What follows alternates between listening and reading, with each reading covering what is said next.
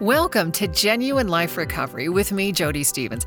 I am here to help you and your loved ones overcome addictions. We dive into the physical, emotional, and spiritual aspects of addiction and recovery, family dynamics, codependency, and more. So welcome to Genuine Life Recovery, and I'm hanging out with my husband, Aaron. Yippee. All right. I'm so glad you're here. You know, you've been on this show a couple times, but I don't know if we've ever told the listeners your story. So I really want to focus on hearing about your story. They call it, experience, strength, and hope, which is, of course, where were you before? What was that pivotal, moment to when you said, this is enough? I'm done. I'm going to put the plug in the jug, as they say. And then, of course, we know what your life is like afterwards, because you and I got married after I'd been sober for like a year. And I think you had Three. Are you? Do you have 3 years more than me? Let me think here. It's like 2 years and 6 months or 7 months, or it's a little bit off. But you're almost at 20 years sober. Yeah, let me think here. We have an app for this. Oh, yep. Better look at the app. So must get the app out so we can get the precise day. 19.41 years, it says. Wow. And I have 16, so you can do You're coming up on 17 next month or a couple months from now. Man, time flies. That's right. You get the gray is starting to creep into my goatee, and you can see the extra wrinkles, and life goes on. I've become one of those old timers that I used to bemoan when I first started going to meetings. Part of the reason for this show is to bring hope and healing to other people. We want you to share this show with family members, loved ones who are struggling with addiction. Maybe it's you. Part of it is also, too, to break the stigma of addiction. And, we're both Christians, we're believers, but a lot of people, they don't understand addiction, A, or B, they don't want to talk about it, or C, they're ashamed of it, right? Or it's all of the above. Yeah, it's always a mix, but I think, at least in my story, my family is the number one impediment to my sobriety, but... Which is how it often is. Yeah, I was going to say, that's got to be at least over half, maybe even 80% for people. And most people that struggle with addiction, or I think it's like, it depends on who you ask, 50 to 60% will say that they had trauma or abuse as a child, which caused their addiction. And then a lot of times there can be trauma later in life or underlying disorders, which I think you and I both struggle with. For me, my addiction was treating the self-esteem, the anxiety, and the insomnia. So there's a lot of underlying issues that people have. When we're using and drinking, we're generally trying to fix a problem. We're just going about it the wrong way. Most people try to treat the symptoms, not the cause, because everybody can talk about all the crazy stuff they do when they're out drinking and using. The reason why so many people fail at recovery is because they don't get in there and treat the cause. Yeah, that's really true. And initially, when you first get sober, that's not imperative. Like if you're listening to this and, you get through this whole time that we're talking and you're confused and you're like, oh my gosh, how did you figure that out, right? It's not necessary. I mean, how many years did it take you to figure all this stuff out? Like we're still peeling back the layers of the onion. So it's not necessary to jump into sobriety and dig into all your past and do all that stuff. And in fact, that can actually be dangerous initially. The first thing to do, right, is to just remove the substance and work with someone that can give you some accountability, right, and just help you to get rid of that substance and then slowly begin to integrate back into, doing things sober, or, just the simple things initially. They comment in meetings that what happens is the quality of your problems improves. So like the first year you're getting sober, it's like, how in the hell am I going to get through the next 24 hours without getting wasted? And then it gets, well, all right, I think I'm going to be all right today. I don't know about tomorrow. And then over time, you start to get some distance between you and stuff like that. The thing of it is that, a lot of people will get, a year or two. I know a lot of people who relapsed after a year or two sober because they only go part way through, trying to get after things. So you just spend the first 3 months just trying to figure out how to get one foot in front of the other. where all those steps and all those meetings and all that annoying stuff comes in is it's, what do you do after the 3-month or the 6-month point, and you're not freaking out and having physical withdrawals and stuff like that anymore. That's where you've got to get into the changing yourself and changing the way you live and what have you. So that way you can start, putting some distance between you and the use. One of the things that people struggle with a lot in sobriety is not having a concept of a higher power, or having such a messed up concept of a higher power that it becomes really difficult to get to step 2 and step 3. Because everybody can understand step 1. My life is a disaster. Oh yeah, I'm powerless over my addiction. I can't function, blah, blah, blah. Mm-hmm. But when you go to step 2 and step 3, it gets really confusing. And that is, came to believe only a power greater than myself could restore me to sanity. And then step 3, of course, is made a decision to turn my will and my life over to the care of God as I understood Him. Yeah. Yeah. Well, and people that believe in God, like for you, that was an easier step. For you, it was the 4th step of digging through the goop. But for some people, they get caught on those earlier steps because they're agnostic, they're atheists. They come in and they're like, I don't believe in God. I mean, I've ran my own life and I've done such a really good job, that kind of a thing. And so that's where it can get really hard. Or the people who do believe in God, but they really don't bother surrendering to God, right, or doing things His way. There's a whole section of the Alcoholics Anonymous Big Book to help those of you that struggle with a higher power concept get through it. And, I've had, friends. In fact, I've got a guy I'm sponsoring right now that I'm probably going to have him read that entire section of the Big Book like 2 or 3 times through in order to try to see if he can get past that hurdle. And in my story, I think, I grew up in a Christian home. I had a very strong concept of Jesus Christ being my higher power. I knew I had a problem with alcohol. I knew I was an alcoholic probably as a teenager. There was no question about it. I could drink more than anybody else around me, and I did all kinds of crazy, stupid stuff and got in all kinds of trouble when I was drinking. Had all kinds of fun, too. So that was step 1. Do you remember the first time you drank and how it was? Because for me, I was 14, I blacked out, and pardon the grossness, threw up all over everything, and I was hooked. And I look back and I go, like, how was that fun?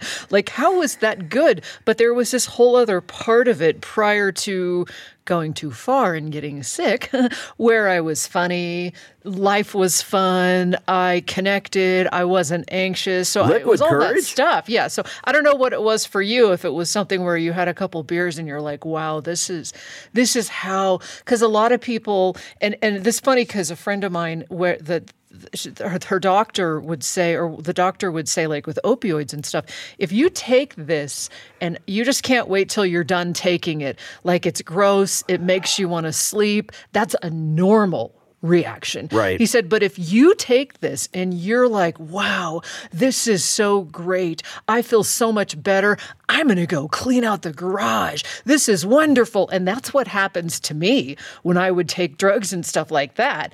And I just thought that was normal. But that's the addicted brain. That's not the normal brain. So if you have an addicted brain, it's not normal. So for you, was it like, wow, this is so great? The first time I drank, I had 8 beers. So that's the first sign that I was basically screwed from birth. Right. So, yeah, well, because, and I held them down. I didn't throw up like you lightweight. Hey, that was a vodka. I had almost a 5th of vodka the first time. You're at 14, so lightweight. There. I was 14 too, so, it just, I think it kind of helped the fact that, here I am, I'm 51, I'm, 5'10", 230 pounds, and, when I was, 18, I was 5'11", 230 pounds, so, yeah, people that brag, sorry, I'm interrupting you, and I know you hate that, but people that brag about how much they can drink, that just means you have a high tolerance and dependence, and you're probably an alcoholic, so there's really nothing to brag about. But moving on. If you're the guy sitting on the keg, if you're the guy that drinks everybody under the table, chances are, you have a problem. It's just, and It might make you cool when you're 15, but sadly it can kill you later. So it makes you a disaster when you're 35. Yeah, that's for exactly. Sure. Exactly. You're not supposed to be getting sloppy drunk when you're in your 30s. You're supposed to be working and you're supposed to be responsible. But, for those of us that don't get over that crap when we're young, and it still goes on when we're in our late 20s or early 30s, that's a pretty clear indicator it's got you by the neck. So your story, you started drinking at like 14. 14. When did you start drinking super heavily? Because it's probably when you were 14. Oh, okay. Usually it's a little harder to get booze until you're like 16 or 17. Pretty much every time I drank, I just got wasted. Mm-hmm. It was just like I didn't ever go, 2 beers used to piss me off. It was 6, 12, 18, 24 at a time, whatever. I knew my multiplication tables well because it was always by groups of 3 or groups of 6. And so... And how did the drinking, how did it impact the people around you, your friendships, your relationships? Oh, everybody I knew drank. Everything I did revolved around drinking. I was a pretty darn good bowler, but, anything you can do while you're drinking alcohol is not a sport. It's a game. Used to throw darts, shoot pool. And you still have all your teeth. Well, I never got into methamphetamine, so I know I'm kidding. I'm just bowling, and no offense to bowlers, but because you are a bowler. I never got into playing the banjo because I just didn't have the dexterity to get in between the threads. So, but no, it was bowling, darts, pool. Softball, that's another sport you can play when you're wasted. So, was there ever a time though when you looked at your? I know your story about because you were super obese too, and you lost all this weight in addition to getting sober.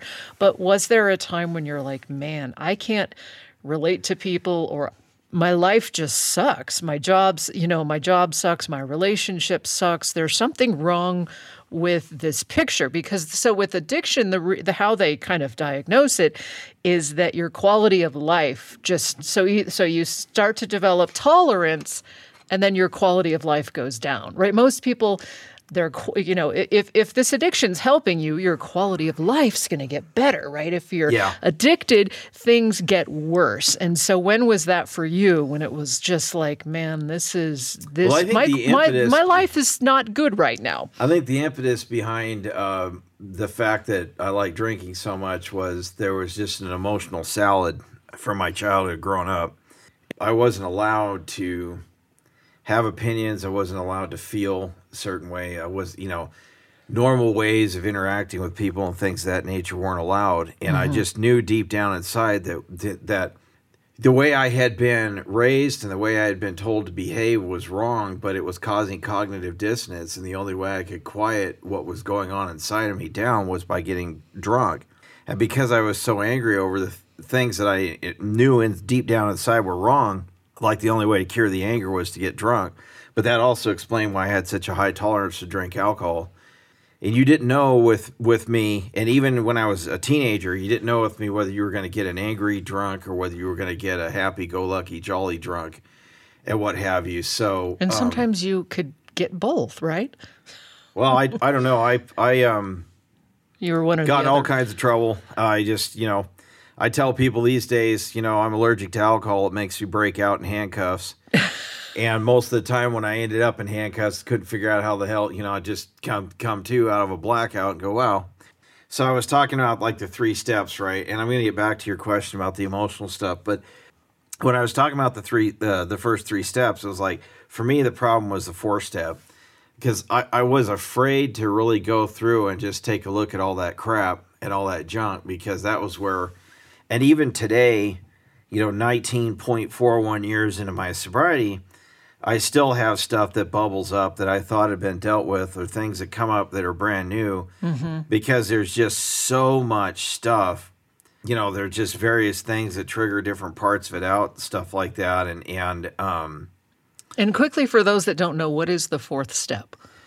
So the 4th step is searching a fearless moral inventory of ourselves. And what that means in English is made a list of all of our crap that we could remember. Yep. And what happens when you do your 4th step, ostensibly with a sponsor or a counselor, either way, they're going to ask you questions based on their own life experience or their own training to try to jar stuff loose so that you put it down, because the 4-step is foundational to, cleaning out the mess and, trying to heal from it and what have you, but you have to identify it. And I was so racked with fear and just repressed emotions and things of that nature that I was afraid to even look at it. And so, by the time I was 27 or 28 years old, and at that point I was about 270, 280 pounds, I was living at home with my folks. I was basically a loser.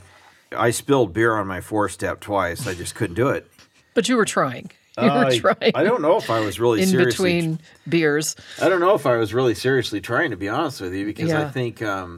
It's painful. It's painful stuff, and it brings about it. And again, like we were talking about earlier, I made this mistake. For those of you that don't know, I'm working towards my therapy license, LADC, licensed alcohol drug counselor. And I realized, like in the past, when I would sponsor people, I would get them to dig too far too fast. I'd be like, it's your mother that's triggering you. I know it. And you need to, do all that stuff. And a lot of times that can be too painful and there can be a relapse. And you can learn a lot from relapses. Like as you spilt your beer on your 4th step, probably the second time you realize there's something going on here. I now see what's triggering me. And you see how much you can learn from that. But you do have to be careful when you're working with someone, because you don't want to cause them to go too far too quick, which is why they talk about baby steps and that's why, one day at a time. And that's where that answer to your question from earlier about like the quality of life stuff. Like, I first started trying to I got kicked out of the military and got sent to a VA rehab, what we call a spin dry. I managed to gut out about a year of sobriety when I was in my early 20s, and then, started drinking again, and then moved to Arizona for a couple years, and that would be the period of time in my sobriety where I was using drugs too, because it got to a place where the alcohol wasn't doing it anymore. But by the time I was 27, I was living at home with my folks again, after completely crashing and burning. Living with your folks who know you've got a freaking substance abuse problem is definitely, it causes, you have to go places to drink, and you come home, your mom's like, yeah, how wasted are you? And I think at that point, like the quality of life issues for me was like just realizing that, I couldn't relate to people. I preferred to be alone rather than with people. I had believed lies about myself that, I wasn't good enough, didn't deserve to have good things in life, things of that nature. Even though I had the money to buy a new car, I was still driving like a freaking 15-year-old car that was falling apart and what have you. And there was just a whole variety of things where like my self-esteem was so tattered and so low that like I just could not do things that normal people could do in life and stuff like that. And it was made even harder with the fact that I was still living at home with my folks. So finally, they decided they'd had enough of my crap, and at about 29 or 30, they just kicked me out of the house. I was finally living in an apartment, and so, that was actually kind of a blessing because... And your folks were very much like, Jesus is enough, right? Why can't you just quit? And that's how a lot of people think. And they didn't realize that, they were just triggering me to get drunk again and again and again. And I think the fact that I finally got out of the house and I was living on my own was where I first, had the hope of being able to finally just get it done and stop. I've been, 2002, right? I was working as a volunteer on the Bill Simon for Governor campaign, and any of you that are over the age of 50 in California might remember that one. It was right before Gray Davis got recalled in 2003. Well, Gray Davis was running for re-election against Bill Simon, and Bill Simon actually had a chance of beating him, and I watched that campaign melt down, and I melted down with it. And I came to about 4 or 5 days later. I still don't know how long I was blacked out for. I think it was 4 days. Oh my gosh. I came to on the floor of my apartment. I had a pile of crushed beer cans all over all over the kitchen. You fit really well in politics, though. Yeah, I would say that probably 40 or 50% of the people I deal with in the political arena have got an addiction. They're packing an addiction of some sort. And now you don't. Now you're like the sober one. So they'll call you out of the blue. Hey man, I got, I kind of stick out like a sore thumb. Like, the heck is his problem? I don't go to the cocktail parties and the fundraiser BS. I leave that to the candidate and the other people. But Yeah. the So you were blacked out for yeah, 4 I was days. just friggin' blacked out for like 4 days, and I was like 325 pounds, I think. I remember that because I knew you from church. And I remember seeing you you were one of the road warriors, so you would help park the cars and stuff. Yep. And you were a large boy. And I would drive by you and park, and, you were always seemed cool, and you had, crazy hats and weird shirts. And I remember thinking, that guy's, crazy looking or whatever, but it never, I never got this vibe like, that's my future husband, so it was just wild. Well, and the other thing too is I look like the Jolly Green Giant. Actually, well, that's true. Be the Jolly Orange Giant at the time, because we wore those orange tie-dye shirts out in the parking lot, and it was a triple XL shirt too, by the way. I don't exactly think 3X is attractive unless you're a football player, and those days were long gone. But I mean, the fact of the matter is even after what happened was, I came to. And the heaviest I ever weighed was 315, I think. And so my guess is that was 325. I just decided on that number because I knew I was heavier. But I was huffing and puffing. My eyes were sunk in the back of my head and all this other stuff. And my head was pounding, and my vision was blurred. And, And you were on medication too, like for blood pressure? I was on cholesterol and blood pressure medication at 31 years old. Yeah. Those are the kind of things that happen when you're 325 pounds and you're drinking 18 beers a day, It's like, yeah, you're going to have high blood pressure. Yeah, well, holy crap. Mm-hmm. But that was when I actually faced the fact that, well, I'm going to have to do my 4-step or I'm going to die. And I don't know how I'm going to do my 4-step. I knew I was an alcoholic and I knew I needed Jesus, but I would just never surrender my will to him because I was afraid of, doing the 4-step and doing the work of the program and stuff like that. I was afraid of what I was going to find. And that's where that quality of life, that vicious self-esteem cycle came in. It was only my fear of dying young. It was the fact that I couldn't walk up a flight of stairs without getting winded. It was the fact that my face was jaundiced. It was yellowish. Mm-hmm. All that stuff. And looking at that going, dang, I'm going to die. I'm going to die young. I'm not going to live to be 40. We used to joke when we were kids and we were doing a lot of crazy crap, partying and stuff like that. Oh, yeah, I'll never live to be 30. Well, here I was, 31, and despite my best efforts, I lived to be 31, but for some strange reason, something changed in the back of my mind. I was like, well, I really would like to live to be 40.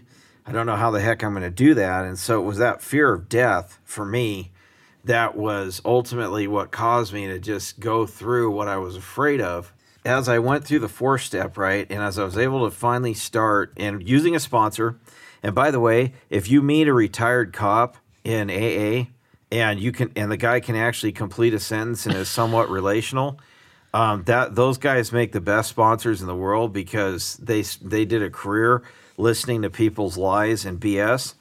And so I had a retired cop was my third sponsor. I had one as my first. How funny is that? And he was a retired sergeant, so the guy never got into doing all that NCIS and, he was just purely a patrol grunt where he would go and pick up the bad guys and respond to stuff. And man, what a perfect sponsor for me.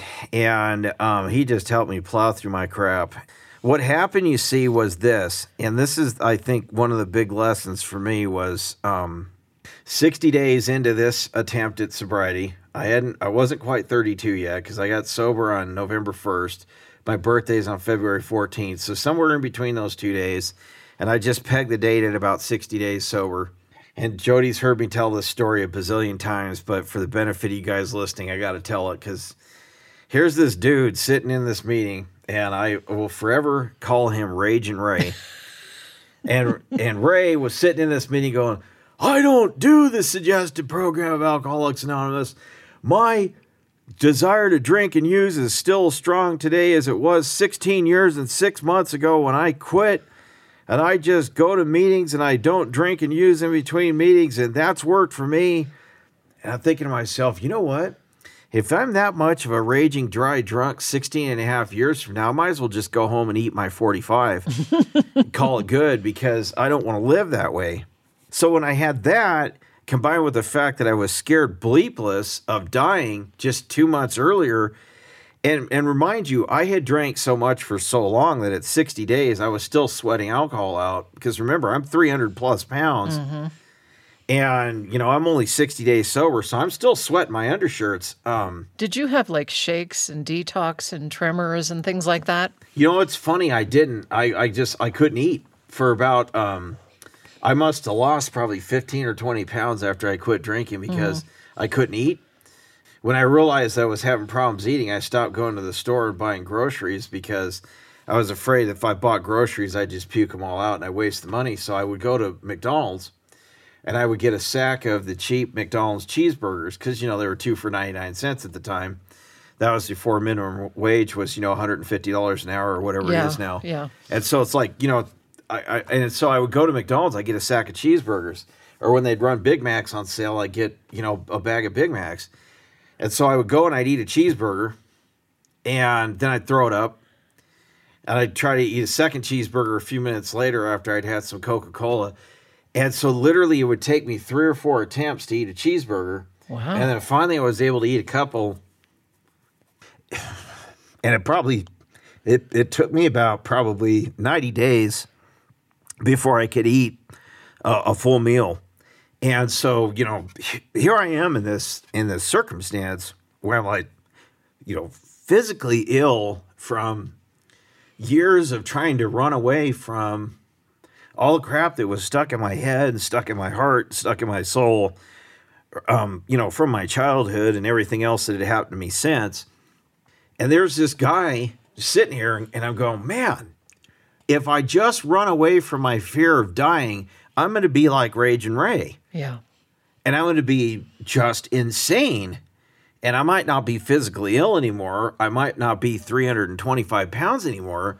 But I'm going to be as bleeped up as I was when I stumbled through the doors of an AA meeting the first time when I was 21 or 22, whenever it was, and I got kicked out of the Navy. I looked at that and I said, wow, I'm going to, I'm going to have to do this. Somehow I'm going to have to do this. And it took me a year, but I was able to get through my 4-step. And what my sponsor did, because he understood what my problems were, bless his heart, and it was really cool. We would do part of it. And then I would move on to, doing the 5th, 6th, 7th, 8th step where you surrender it, become willing to turn it over to God and that sort of thing. And then, but he didn't let me do any amends to anybody, which is the 9th step. But what I did was I went through the process of grieving the loss and handing it over to Jesus. And then I would go back and I would discover more stuff. And so that was the way that I did it. And slowly but surely over that period of time, I started to get some freedom in my own head. And so for me, what happened was the way that I was able to overcome the triggers to drink was as I was starting to go through and just starting to inventory all the crap, it went from all the stuff like, oh yeah, when I was drunk, I beat the crap out of this guy and got arrested and blah, blah, blah. Oh, I got a DUI here. Oh, I got kicked out. It went from that kind of stuff to, I started to figure out as I was going really, really getting into the nitty gritty of it, to understanding like how things had happened when I was a little boy in elementary school, or how this idiot youth pastor at church, or, this knucklehead, volunteer in the junior high school ministry, or other people that had been in my life and how what they did to me, how it made me feel, how it affected me. And so, God allowed me to suffer some pretty severe physical symptoms. They were a little different than the DTs and that kind of stuff, but he allowed me to suffer the severe physical symptoms, I think, in his infinite wisdom, because it broke down my pride and my fear. It's burned in my head. Like, I don't ever want to go back there and feel like that again. And like, even 19 and a half years later, it's hard to talk about because like God in his infinite wisdom used that experience in order to get me to the place where I was willing to say, all right, I've got to go through this stuff and I've got to relive this pain and I've got to get through this in order to start breaking out the triggers to drink and use that I had developed, since I was 9, 10 years old would be the first, times that I could really remember in my life where I was engaging in addictive behavior. Mm-hmm. The nitty-gritty of my story really was just that for me, my bottom was being 325 pounds and being afraid of dying. But what God did was he brought angels into my life like Rage and Ray and my third sponsor, who happened to be a retired cop. That was just, and mind you, my third sponsor, not only was he a retired cop, but he was also a Christian. So he understood my concept of a higher power. We were able to talk about all that stuff as well. So then you fast forward to uncovering another set of fears, which is about when we met. Which is a whole nother story of God's amazing grace and timing. And we are going to share that and more next time. Thank you for listening to part 1 of Live Your Best Life Sober with me and my husband, Aaron. And join us next week as we continue the story, the ups and downs, the good, the bad, and the miraculous on this amazing journey of sobriety. Please share this show again on social media or with anybody you know struggling with addiction, family members, friends, and maybe it's you. Leave a review on iTunes if you would, whatever app you're listening through. You can listen in on iTunes and TuneIn and Podbean and Amazon and most apps, and also by clicking podcast on my website at jodystevens.org. And feel free to reach out as well. My email is genuinelife@jodystevens.org.